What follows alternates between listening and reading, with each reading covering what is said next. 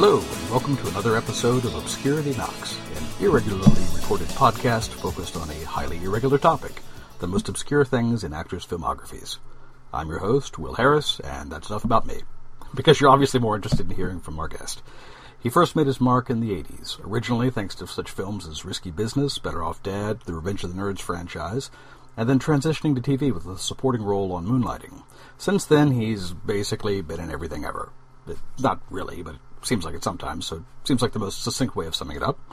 Anyway, his name is Curtis Anderson, and he's a swell guy. I had been fortunate enough to speak to him in the past. A few years ago, I interviewed him about one of his favorite films for, well, it was supposed to be for The Dissolve, and it ended up on my website, newsreviewsinterviews.com, but if you Google Curtis Armstrong and Malcolm McDowell, you'll find it. He gives a very passionate argument for why you absolutely should watch Oh Lucky Man. For now, though, please enjoy my conversation with Curtis Armstrong. Hey, Curtis, how are you? I'm great. How are you? I'm doing well. I appreciate you being willing to indulge my completely ridiculous concept for a podcast. Oh, listen, I have to tell you something. This is really... I laughed out loud when I saw the list, and I'm assuming most people, when you do this with them, have a similar response. Yeah, and they usually have to actually sit down and think for a few minutes if they even have an anecdote about some of them. Well, no, I mean, that's definitely the case. I mean, you know, some of these are so obscure that I needed to do a little research myself just to remember, you know, years and who I was working with and so on. It's sort of delightful in a way. I really enjoyed, you know, looking back. Like I was saying, it's one of those things where the premise was that people have never been asked about most of these things ever, so it gives the opportunity to tell a story they may never have told before, or just that they haven't even thought about in, 2 decades or 3 decades or whatever. Right. Well, of course, I put in the initial email about how you've got the your 3 cards that you can use, your virtual cards. Right. Right. Remind me of that. Remind me what that is. I forgot about that. That's right. It's 3 virtual cards in case any of these things are so horrifying that you don't want to discuss them at all. So you've got the Just Say No card. You can just literally just say nope, and then there's no follow-up question on my behalf. You just get a free pass. The one-liner card, all you have to do is just give a single sentence as to why you don't particularly want to go into detail. And it could be as generic a sentence as it was no fun, or it could be as tantalizing as you want because I'm not allowed to ask a follow-up. And then the last one is the switcher card, and that's if you just have one that you can't think of an anecdote for, and you have the option to switch it out for another obscurity or something of approximately equal obscurity level. Oh, okay. So, I guess that's clear enough. And you don't have to use any of them, but I like to lay out just... What I might do, if I need to do any of those cards, I'll probably just, rather than keep what their actual names are in my head, I'll just I'll tell you, that I can't, and you can tell me what card I'm playing, because I don't know, but... mostly, I think I have at least some recollection of what we're talking about here. Okay. Well, I guess we'll go chronologically. The first one on here is from 1991, entitled "Hi, Honey, I'm Dead." "Hi, Honey, I'm Dead" was something that it was my first, as I recall, the first movie I did after Moonlighting had ended. And there was a period in that 89, 90 area around there that was pretty rough. And I referenced it in the book. One of the periods in my career where things just went into doldrums, and there was no work. And I had come off of a very intense show, Moonlighting, and I wasn't handling it very well, and sort of depressed and just a miserable time. And I had done maybe one TV show, I think, Grant, with Pamela Reed. But it was just a rough time. And then this movie came up, which was called, at the time, Once More with Feeling. And it was Catherine Hicks and little Joey Gordon-Levitt as our son. And Kevin Conroy, of course, as me before I died. And then me, this is my punishment for being a good-looking asshole. Is I wind up, coming back and as Curtis Armstrong. Oh, sure. So it was one of those things that the more it gets worked on, the less effective it becomes. Yeah. And I loved working with those people. Paul Rodriguez, of course, was very well known as a stand-up at the time, but not as an actor. And Alan Meyerson directed it, and I was to work with him later. But at the time, it was one of those things where I sort of jumped into it with both feet, and I was really wanting to make the best possible movie that I could, and I was excited to be working with people. Jerry Hardin was in it, who's one of my favorite character guys. People know him from X-Files. Right. His Deep Throat. And, it was just, I was glad to be back at work, and it felt great to be back at work, but it became apparent to me that the producer of the thing was the person who was really in charge, and there'd been a lot of alterations in the script, and I wasn't clear that the writer was particularly happy with that, and I think what wound up happening was Alan Meyerson was he had sort of clicked onto the fact that this was a sinking ship long before I did, and was much more accepting of the fact that he just needed to get the thing shot and out so we could all cash our checks and go home. And so it wound up becoming very tense. And I sort of, if I'm known for anything other than promptness, it's for being generally pretty easy to get along with on a movie set. And it was the first time that I found myself, just out of sheer frustration, being, I guess, what people could call difficult. I think that's certainly how the producer interpreted it. So it wound up being kind of an unpleasant experience, as much as I loved Catherine.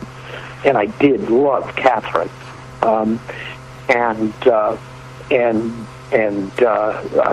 Joey was terrific, Joey. So it was fun, and Kevin Conroy and I still sort of share wry asides about it when we meet. But it was certainly not what it was cracked up to be, and kind of sad, ultimately. It's funny, Kevin Conroy, I know he has had a fair career as an on-screen actor, but I just know him predominantly as voice work. The Batman. Exactly, yeah, Batman.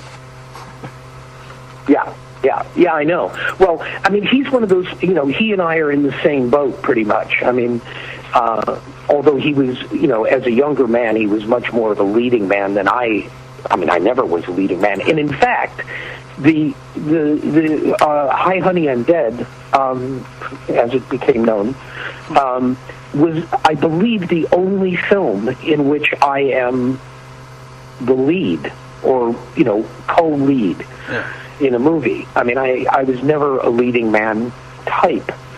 And so it was interesting from that standpoint. But, with me, it was never a matter of being, a character actor with a leading man trying to get out. Yeah. It was never that. I was never really meant to carry a movie or anything like that. I was always a supporting guy. But Kevin and I are, same generation and, been around a long time, so we cross paths occasionally. Let's see. The next one from 1993, Public Enemy No. 2, which I know was a predominantly a Dave Thomas special. I loved this. I loved Public Enemy No. 2. I'll tell you, when I saw it on the list, of course, I've always remembered it. But I went and looked at it on YouTube just to refresh my memory, and wound up watching practically the whole thing because it's so funny. And it really is still, I think, an incredibly funny. You're right. It's a special. It's not really a movie. It was just one of those things that people did for Showtime or whatever at the time. Dave Thomas was obviously was part of Second City TV, SCTV, which was a show that I worshipped. And I still do. And, it really was as close to classic inspirational comedy for me as, Laurel and Hardy or the Marx Brothers were. My taste always tends to go back to the early days of cinema. But occasionally something comes along, and of course I was around when Second City was running, that strikes that kind of an inspired chord, and SCTV did that for me, and I studied it. I really studied SCTV, and everybody who was on it I thought was fascinating, and I loved. There was something exotic about the fact that it was Canadian. All this stuff, and so then I get this job working with Dave Thomas, and I had actually worked previously with Joe Flaherty, which had been, he played my dad. We were practically the same age, but he played my dad in One Crazy Summer. That's right. And that was exciting for me because Joe was my first SCTV veteran, and I was really thrilled to work with him, and now I was getting a chance to work with Dave, and then subsequently wound up working with Rick Moranis as well. So, and it was always exciting and always fun, and Dave was, I think it's still just it's in that SCTV sketch style of comedy. There's not a moment of reality in it, but it is still incredibly funny, and I remember it with such fondness because I felt like I was really working with a master here. And I remember, if memory serves, he was going through a rough patch himself at the time, and I just watched him sublimate everything and focus on it. And I'll tell you, there's another thing about that show which amazed me was, for the time, how good the camera work effects were with him playing both characters in the same frame. Right. Now with Orphan Black and shows like that, we see, the ultimate of that. But even for its day, I thought that was pretty effective. But there was, to my recollection, no improvisation. But Dave clearly had his hand in everything, and it was one of my favorite experiences, I think. But again, that's what's so tremendous about this idea that you started here, this the delving into the really obscure stuff, because when you've been around long enough, there are things which you do in a decade where you think, oh my God, that's like one of my favorite jobs. And then as the decade recedes into the distance, you begin to think, you forget. I mean, you know it was there, but other things replace it for good reasons or bad. And gradually it just becomes part of the whole and not really significant in and of itself. And I would never think to go back and look at any of these things on your list. Not because I hate looking back or I think it's a bad idea. I just don't have time. Who has time to do that? Sure. I don't have time to watch what I'm doing now. And so, the idea that you then pluck something like this out of nowhere, and Mike Connors. I was going to ask specifically about him because he was such an old school guy. Well, I mean, tremendous sense of humor and great. I had met him before, actually. I met him when, it's weird coincidence though, but I'd met him when we were doing One Crazy Summer on Cape Cod, and it was strange. It was like he was staying in the hotel. I don't know why he was there. He wasn't there to work, obviously, on our movie. He didn't seem to be working at all. Maybe he was on holiday or something, but that was the first time I'd met him. And for some reason, he knew me, which I thought was bizarre, because that's, mid-'80s. Yeah. Why would Mike Connors have any idea who I was? But anyway, so meeting him on the set then for Public Enemy number 2 was the second time I'd met him. And, what was great about him was, he's doing this straight, a role for which he would have been perfect if somebody had done a show like that, to get Mike Connors in the trench coat with the cup of coffee, talking so seriously about Wynn Dalton. I mean, it was kind of perfect, but he was also really aware of how ridiculous it was and why they picked him, and there was that Airplane quality to it, that idea of, these guys who were so famous when we were growing up playing the hard-jawed, steely-eyed detectives or whatever, now sort of making slight fun of that. But he was terrific. Let's see. And Mary Gross, too. Oh, yeah. Mary Gross was delightful. And I just remembered, this was also the only time I ever worked with Clint Howard. Oh, wow, okay. I just found that interesting, because it seems like you and he would end up going out for the same roles every once in a while. Oh, we go out for the same roles constantly. And that was the funny thing, is that even then, we're about the same height. I have more hair than he does, but aside from that, we still are up for the same roles. And what is more, I think that Clint actually has gotten better reviews for his work in Ray than I have. Because finally in Ray, I wound up shaving my head to play the role of Ahmet Ertegun, and put on a pair of glasses, and everyone went, "Oh my God, it's Clint Howard." So it's one of those things where we're mistaken for each other quite a lot. Well, let's see. Next one on here is from 1997, L.A. Johns. Okay. I can tell you that I don't have a lot of memory of this. Okay.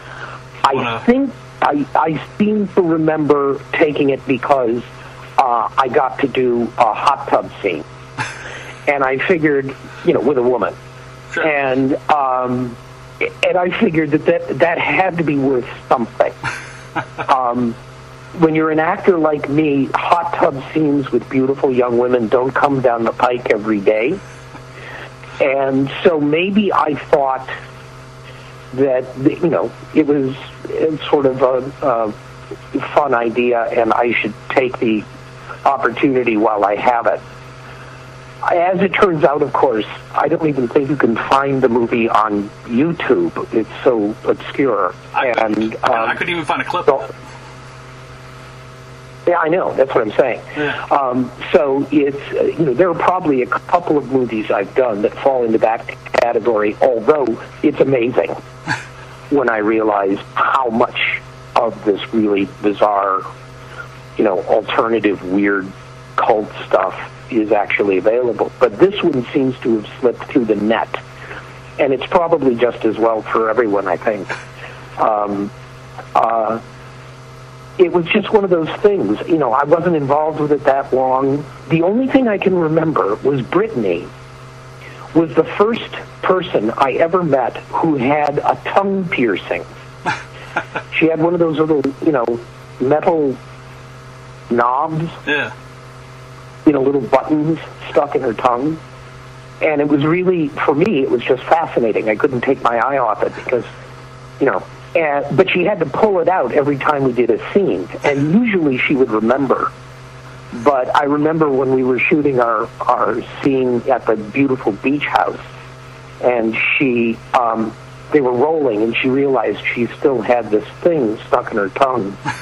And she yanked it out and handed it to me. And so I wound up doing the scene with her tongue piercing in my hand, which was distracting and intimate, but kind of weird too.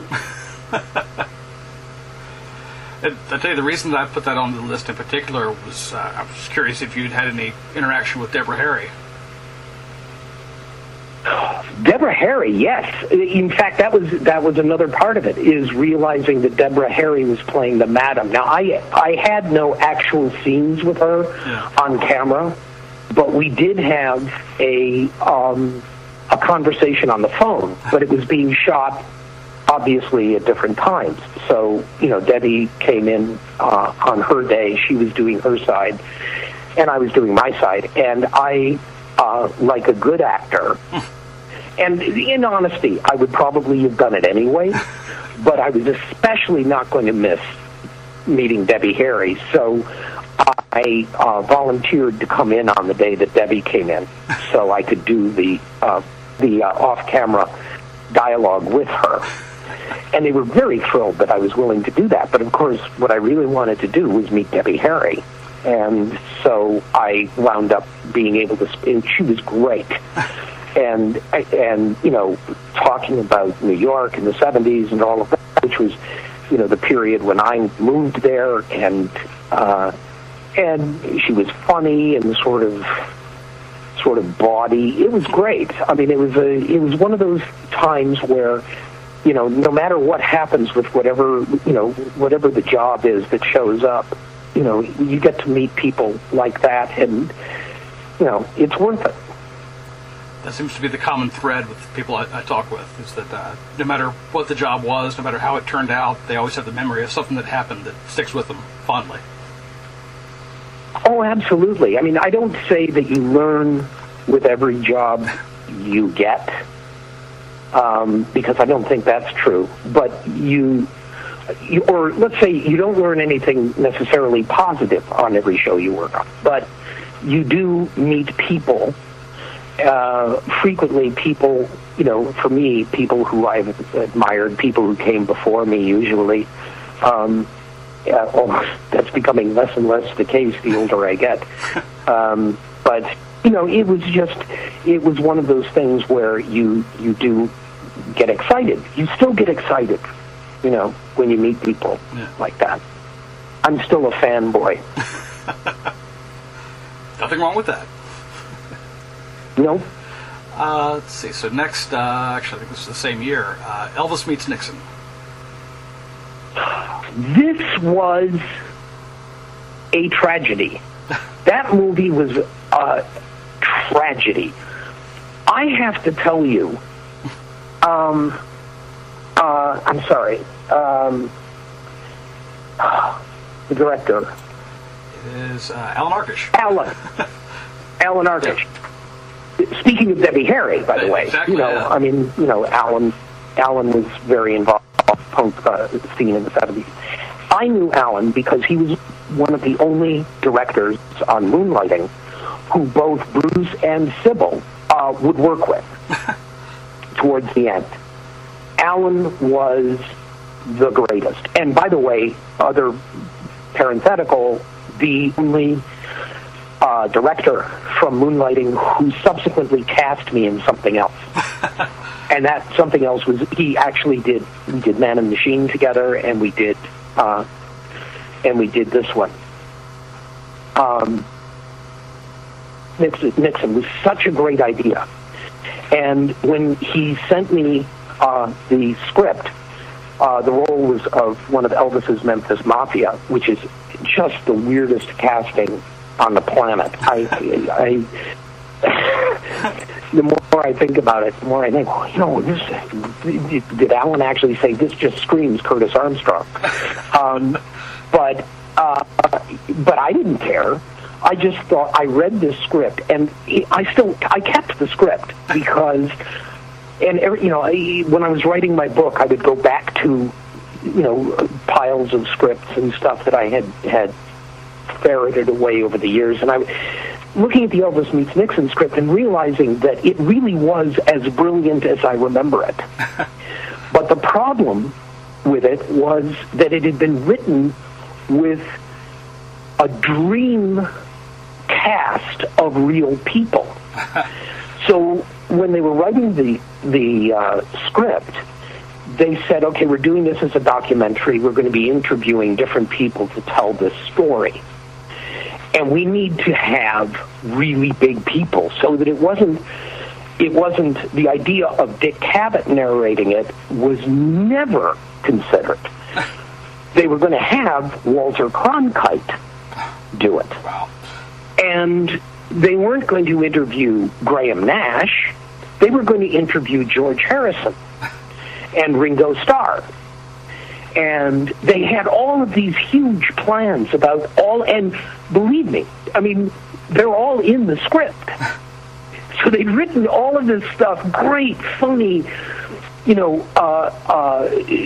of self-deprecating jokes. And then for Nixon, they wanted G. Gordon Liddy, and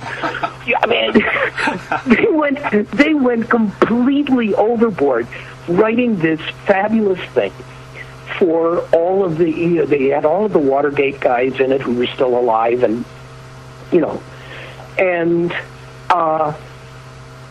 so first thing that happens is Walter Cronkite, not surprisingly, passes because he was still doing, special, I mean, that was his excuse, was that he was still doing special, news things for CBS or whatever it was he was doing, and this was entertainment, and he never... So who do we get? And they couldn't find anyone else who would do it, and so then they wind up going with Dick Cavett, which automatically puts it into a totally different sphere. And then, gradually everybody started dropping out. And all of the Watergate people said, you have to be crazy. Why would I ever do such a thing? And then Ringo, I think, dropped because he, this is, of course, the reasons that people give for this stuff. It's not necessarily true, but it's the reason they give.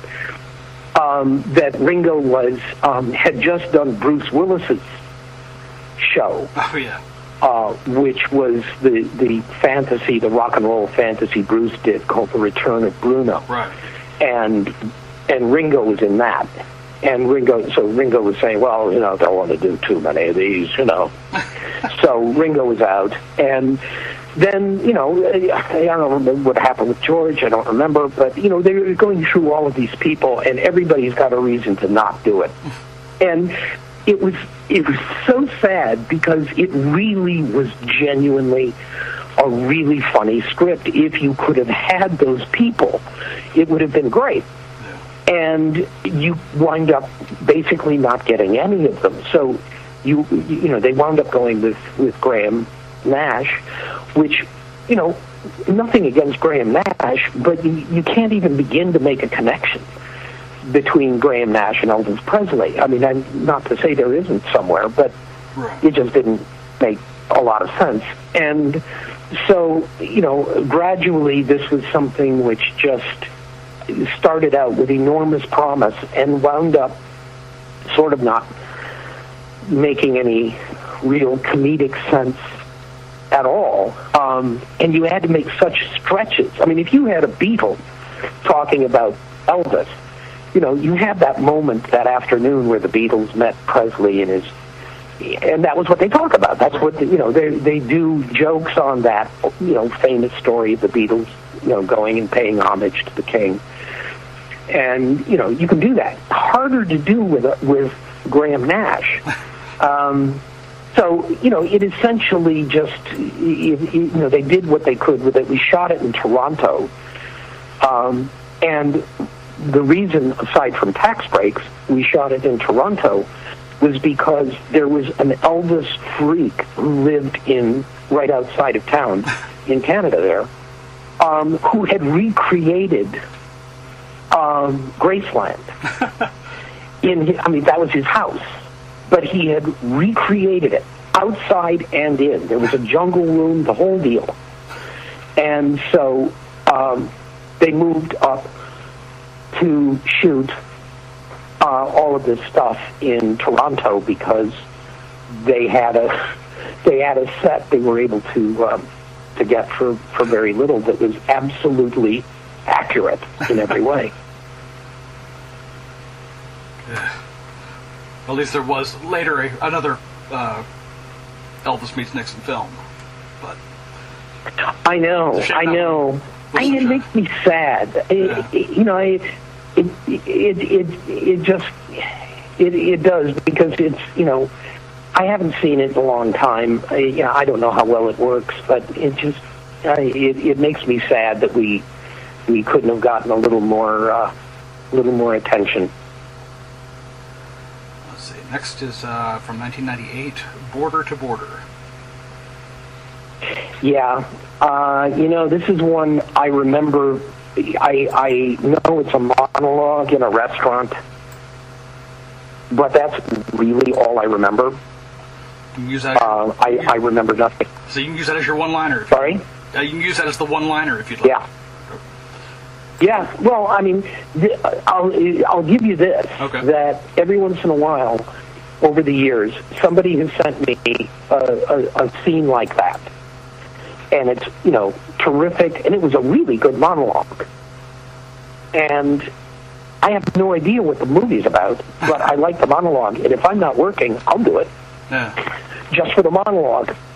So that's what I did with Border to Border. Let's see. Next one, I guess it's not that obscure among TV critics, but I had to ask about it. From also 1998, The Secret Diary of Desmond Pfeiffer. Okay. I can talk about this one, because this was really kind of an amazing experience. It's in Hollywood, The Secret Life of Desmond Pfeiffer, although I believe it was pronounced Pfeiffer, which was part of the joke. But this is one of those things that became sort of code,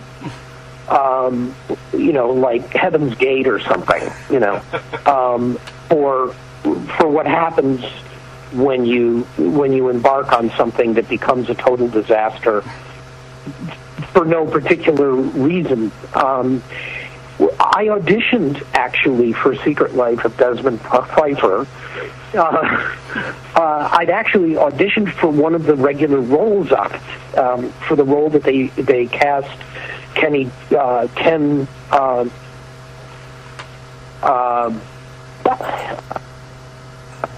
I started to say Ken Baker, and that's not right. It's actually Max Baker. Okay, the English actor, and they cast him in the role, and I just went, okay, well, whatever. I knew nothing about it other than whatever the role was I was reading. And then I started hearing about it. And for those who don't know, it became an enormous scandal, a cause célèbre, really, in Hollywood, because the idea of it was Chi McBride, who I knew, because Chi had his first movie role, I believe, in Revenge of the Nerds 3. Oh, wow. He was one of the new generation of nerds. And he did the fourth movie as well. So I knew him and was thrilled for him that he'd gotten this great role, you know, starring in his own TV series. Sure. And so I'd been turned down for the role, so Niblet the role was. Niblet, I ask you. And so I didn't think anything of it. And then they contacted me again. And they said, we turned you down, but would you come back and do this part playing a Confederate general or something? I mean, a Confederate guy. Again, you know, memory of what the story was is pretty much lost in the fogs of my brain. But they said, would you come back for that? And once again, I said, why not? So I came back, and, you know, because I knew Chi and because I'd already auditioned for these people before, there was something rather, you know, fun and comfortable about it. But it was what I had discovered was that it had become notorious because of something that was, to my recollection, never even shot. But apparently in the pilot episode of this, which is Chi as an English nobleman, black English nobleman, winds up fleeing England because of something, debts or something, and he comes back to the colonies and winds up being Abraham Lincoln's valet. And of course, the way that it's shown in the series is everyone around him is an idiot, including Lincoln and Mary Todd, and he's the only one with any brains at all. That was the idea behind it. But in the pilot script, there is described a series of visual images, including a lynched black man. Now, what possesses people to even think that this would be an image that would be appropriate? Who knows? But for whatever reason, it was put into the pilot script. And although it was removed, and it was certainly never shown, someone leaked it. And that was how the whole thing started. Then it comes to me coming back to the show after they've already been filming, and I got there, and it was down at Paramount, and as I'm driving along Melrose, I see this crowd outside at the corner of Gower and Melrose, and it's protest. People are protesting the secret life of Desmond Pfeiffer. So I, got in, and by the end of the week, Jesse Jackson was outside. I mean, it became a huge deal that this was, inappropriate and insulting and, all this kind of stuff. So it wound up being a disaster. I think they wound up showing maybe 2 episodes of it before they pulled it, and then I think they shot 6 or 7 out of 9 and then canceled it. But, when I was there, certainly Chi was a little wry about the whole thing, because here he was finally, having made it, and he's a complete lightning rod for everything that's happening around him. And he's such a nice guy. I met him when he was doing Human Target, and he's good on creator. Yeah, no. I mean, he went on to have a great career, and still is. And he's done a lot of great stuff. And also, by the way, from what I've seen of it, and I went back to YouTube again when I knew we were talking about it. It actually is funny. And now that I remember it, now that I'm talking about it, my my episode, I believe I reveal myself as Sherman Helmsley in it. That it turns out Sherman and I were playing the same character, or I was disguised. I don't know. I mean, it's bizarre, and maybe I'm wrong, but I know I worked with Sherman Helmsley on that, and I seem to remember we were playing the same role. But I would have to, I'd have to do more investigation to find that out. I'll see what I can find. So next would be from 2002, Gale Force. Gale Force, okay. Now, wait a minute. Gale Force can't be chronological because that's the second Jim Wynorski movie I did. The first one was Project Viper. Okay, sorry, I flip-flopped. But maybe Project Viper might not have been released until after. Because Viper, well, let me take it that way, because the two of them belong together. Yeah, they're both they're Jim Wynorski. back-to-back on here, too. So. Right, yeah. But we actually shot Viper first. Okay. And then I think it was one of those things where it disappeared for a while and then reemerged with Project Viper, and by that time we were already working on Gale Force. So starting with Project Viper, Jim Wynorski is one of the great sort of filmmaker legends for independent, low-budget film guys. I don't know if there's an IMDb of everything he's done, because he's done so much, and so much of it for no money, basically. I understood that he always worked in two ways. He had a name that he directed porn under, and that, I can't remember what the name was, but that was sort of how he was mainly known, is like he would do, these amazing, 6 or 7 porn shots in a week, movies in a week, and he was legendary for it. And then he would direct sort of low-budget horror science fiction movies as Jim Wynorski. So I may be mixing that up, but I think that's how it went. Anyway, he was sort of, I think someone actually did do a documentary about him, which I never saw, but you couldn't not. The guy was such a classic example of the type of guy who would be shooting porn all the time and low-budget horror movies.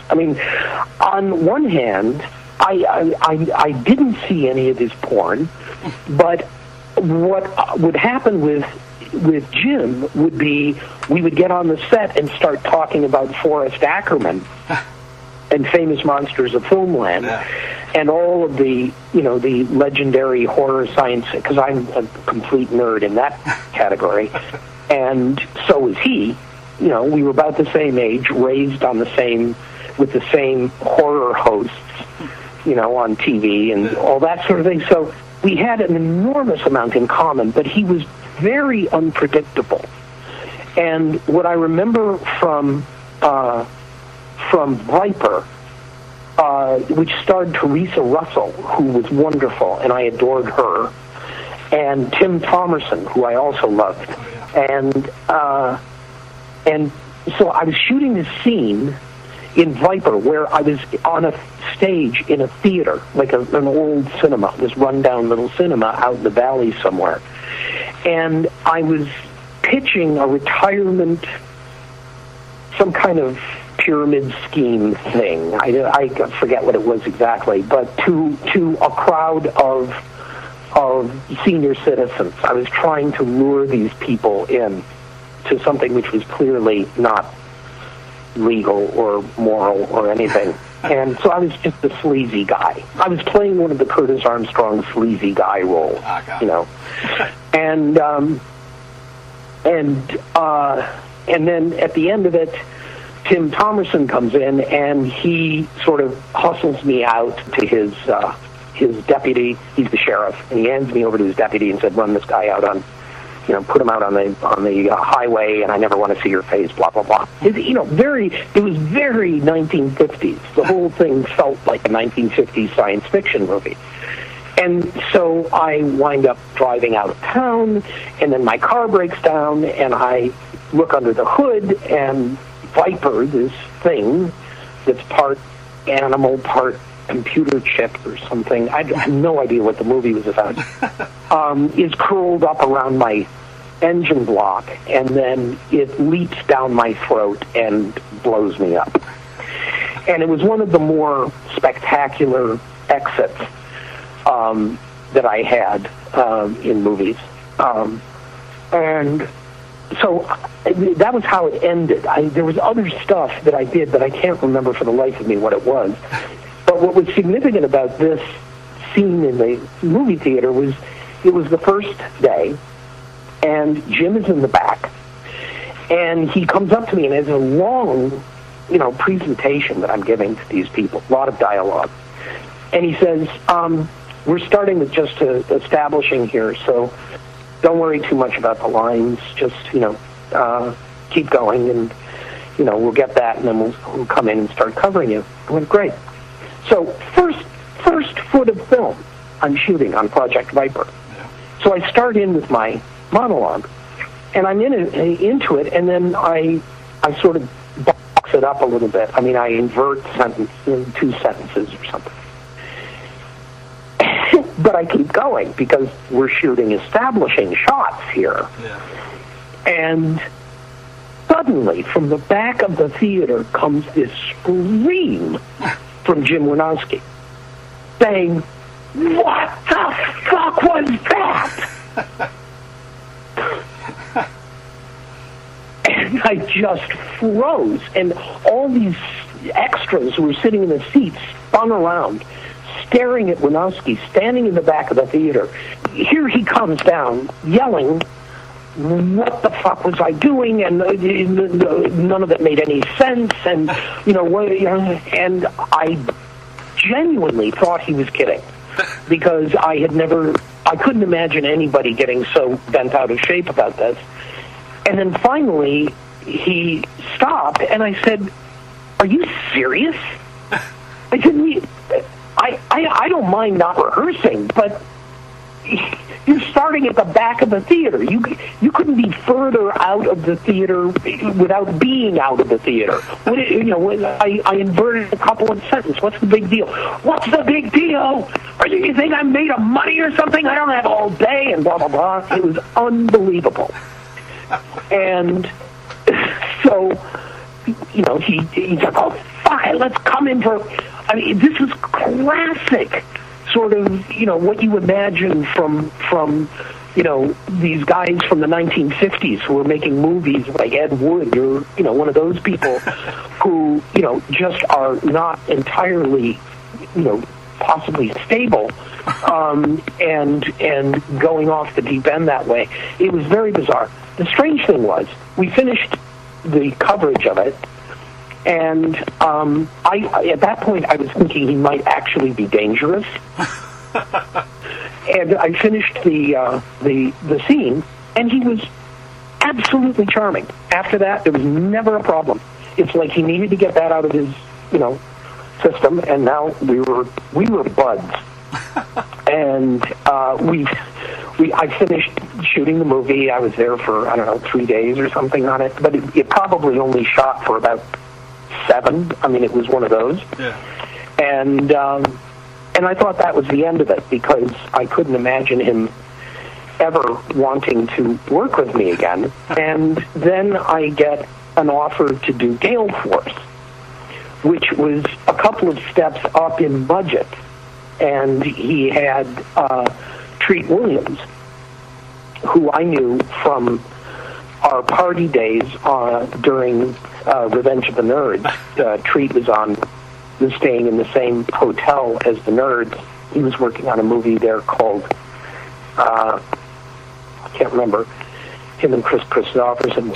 Anyway, so I knew him socially, but I'd never worked with him before. But it was Treat and Michael Dudikoff of of American Ninja fame. Yeah. And so he had actual names on this. And I was getting along with him fine at that point, and then I did wind up away from the set one night hearing that he'd actually come to blows with Treat over something. He had pushed Treat beyond where he could stand it, and the two of them were standing there screaming at each other with a helicopter overhead, and no one could hear what they were saying. But I mean, this was the kind of thing, and ultimately he did ask me to do a third movie that he was shooting in Hawaii, and he assured me that there would be lots of women in bathing suits and all that, and I just went, I don't think I can. I've done my time with Jim, so I regretfully passed, and I subsequently heard he sort of resented that, but that may be wrong.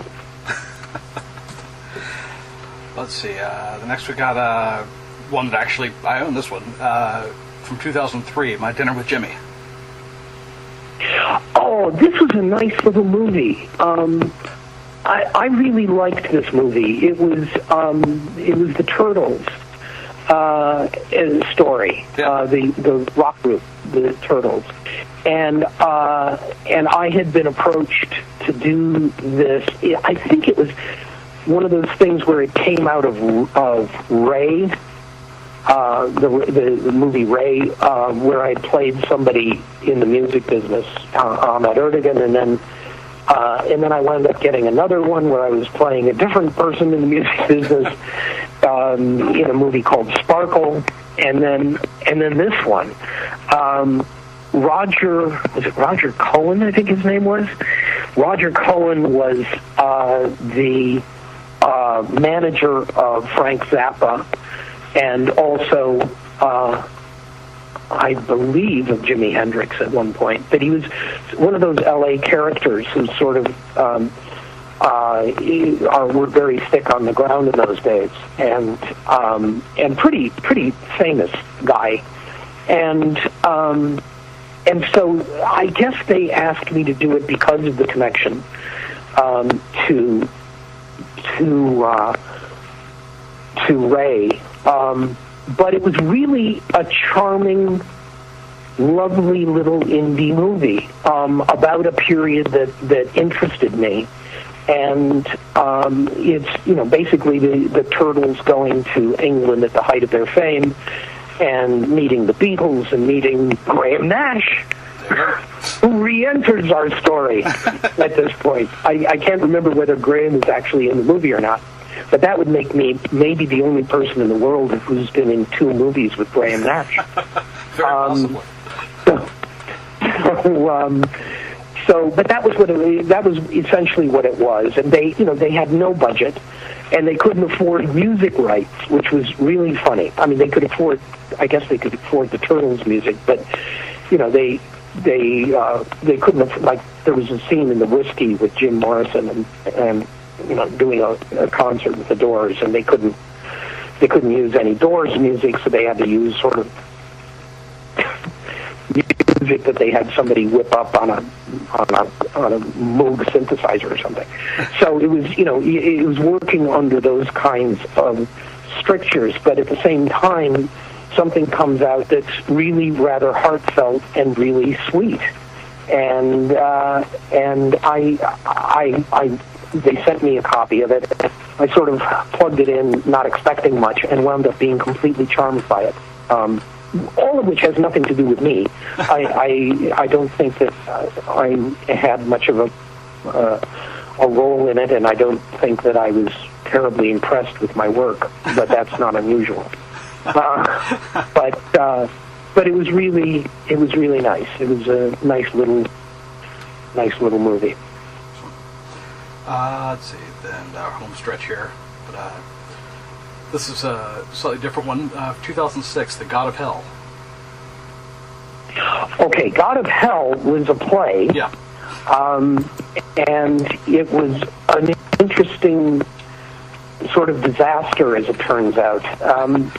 This was a play that had been written by Sam Shepard, the great Sam Shepard that was written very quickly and sort of read like it. It wasn't another buried child, definitely. It was a reaction that he had. This is during Bush II, with the institution of the Patriot Act. He felt was, a gigantic Republican overreach, which a lot of people felt. But he was so moved that he wrote this very strange play about this farmer and his wife in Wisconsin or something, and a guy shows up who's on the lam and strange, and that's me. And then another guy shows up, and it's somebody who appears to be connected with the government looking for the other guy.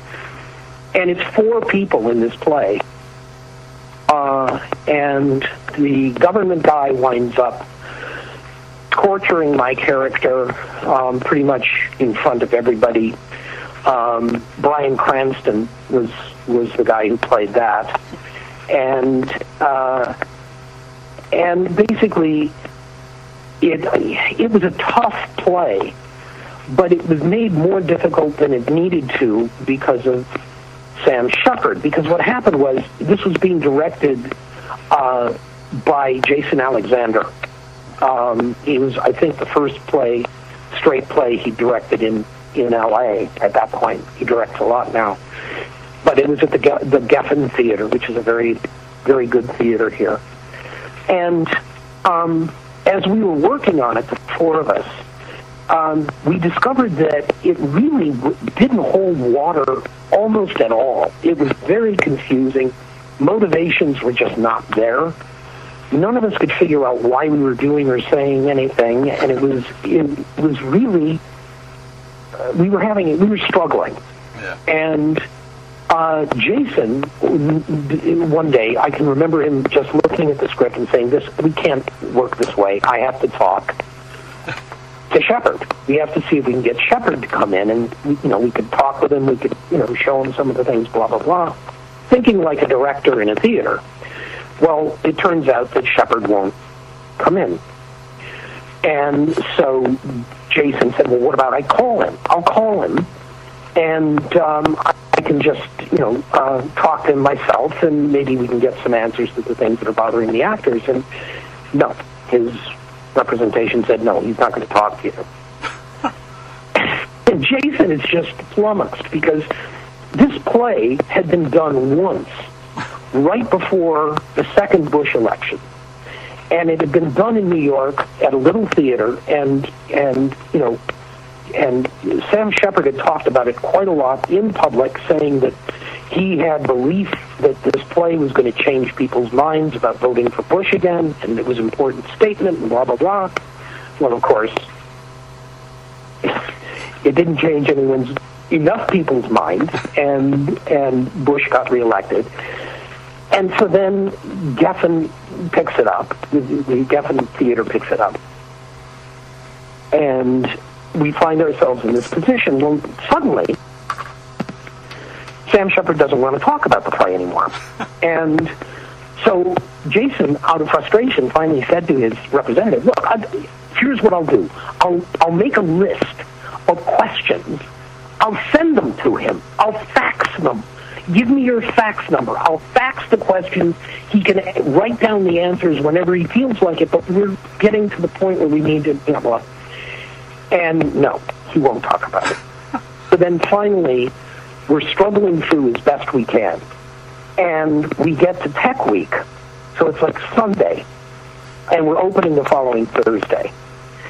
And in the LA Times is an article about Sam Shepard, who has some other project that he clearly cares about more than this one. And they're doing an interview with him.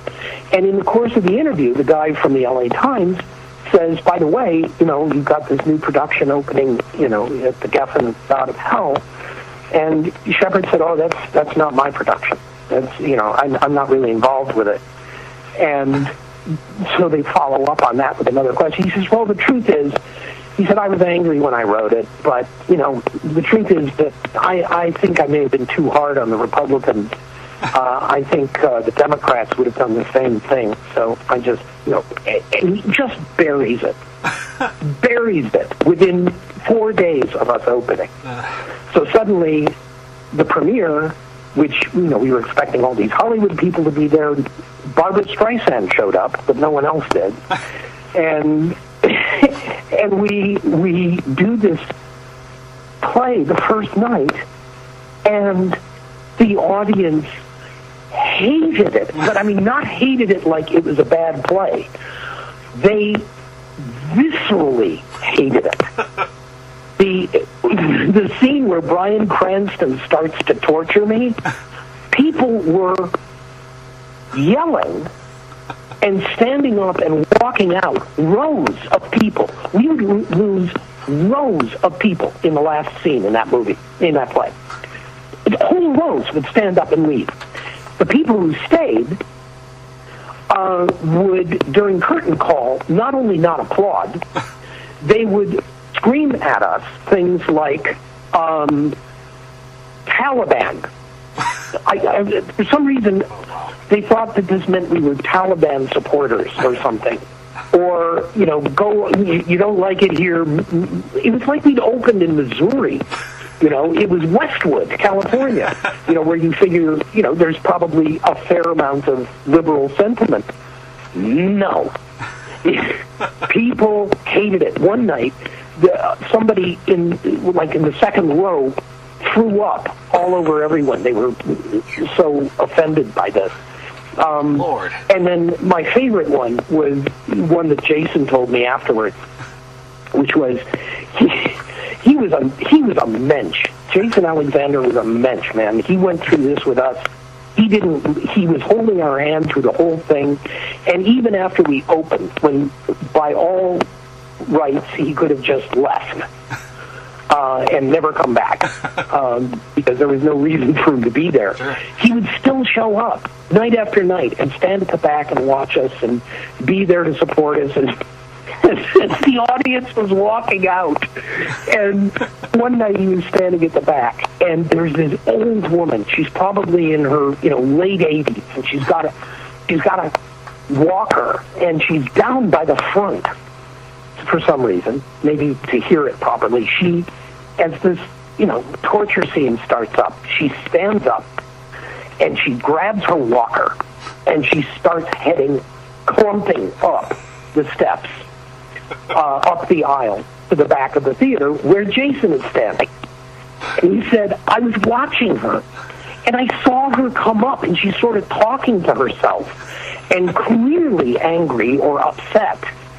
And she gets to the top, right where Jason is, and she sees him, instantly recognizes him, throws down her walker, and hits him in the chest with both hands, shoves him back, showing surprising strength for a woman of her age, pushing him back and saying, "You should have stuck with Seinfeld," and then grabbed her walker and left the theater. This is the kind of stuff that we were facing on a nightly basis. The reviews were terrible.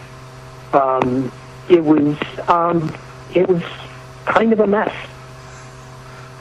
But certainly memorable, it sounds like. Oh, totally memorable. But, and of course, the strange thing, parenthetically, strange thing about that was that it was during the course of that rehearsal period that Bryan Cranston auditioned for Walter White. Oh, right. Huh.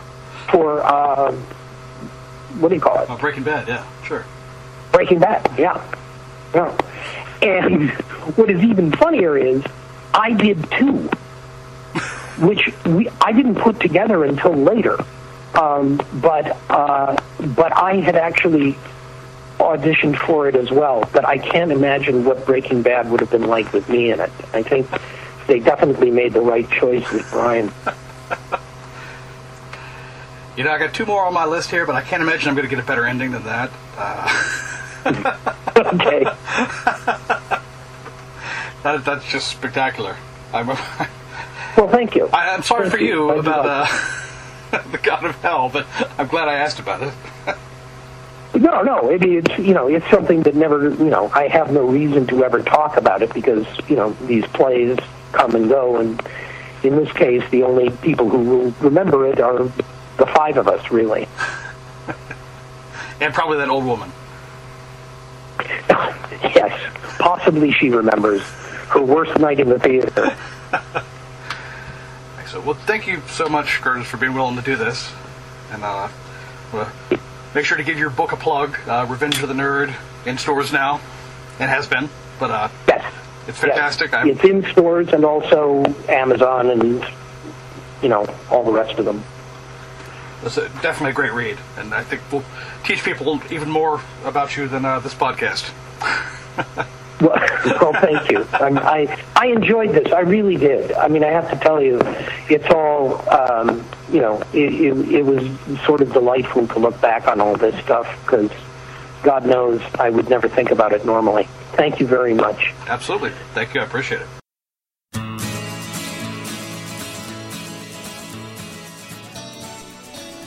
You've been listening to Obscurity Knocks, and now you're not. Look for us on Facebook. Follow us on Twitter. Just remember, on Twitter, Knox is spelled Knox, and we're not bitter about that. No, really, we're not. Also, for a slightly more detailed look into the projects covered by this week's guest, head over to newsreviewsinterviews.com. Thanks for checking us out, and don't be afraid to check us out again. If you keep listening, we'll keep digging for more obscurities. See you next time.